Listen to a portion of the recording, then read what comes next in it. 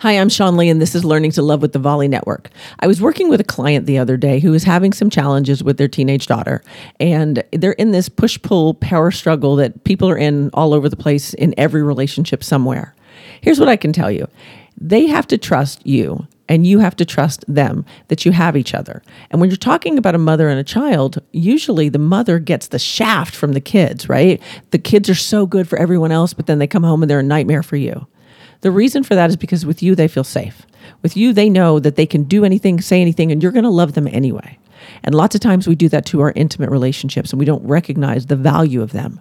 That if we continue to treat them like they are unimportant to us, then we become unimportant to them, and they become unimportant to us.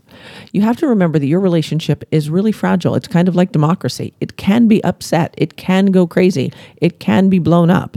And it's up to you whether or not you're going to take the bounce with it.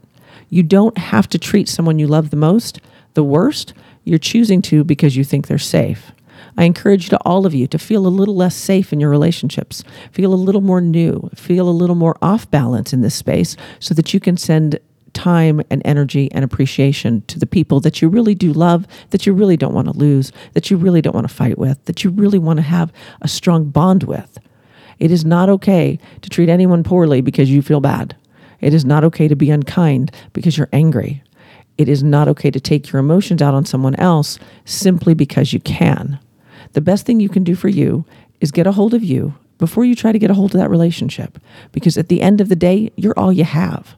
No matter what, tomorrow morning, you have to wake up with you. You don't have to wake up with anyone else. And the most important relationship that you can foster so that you can be nice in the other ones is the one between you and you. Don't forget to meditate 15 minutes a day. Let me know if you need help with that. I'm Sean Lee, and this has been Learning to Love, and I'll see you again tomorrow.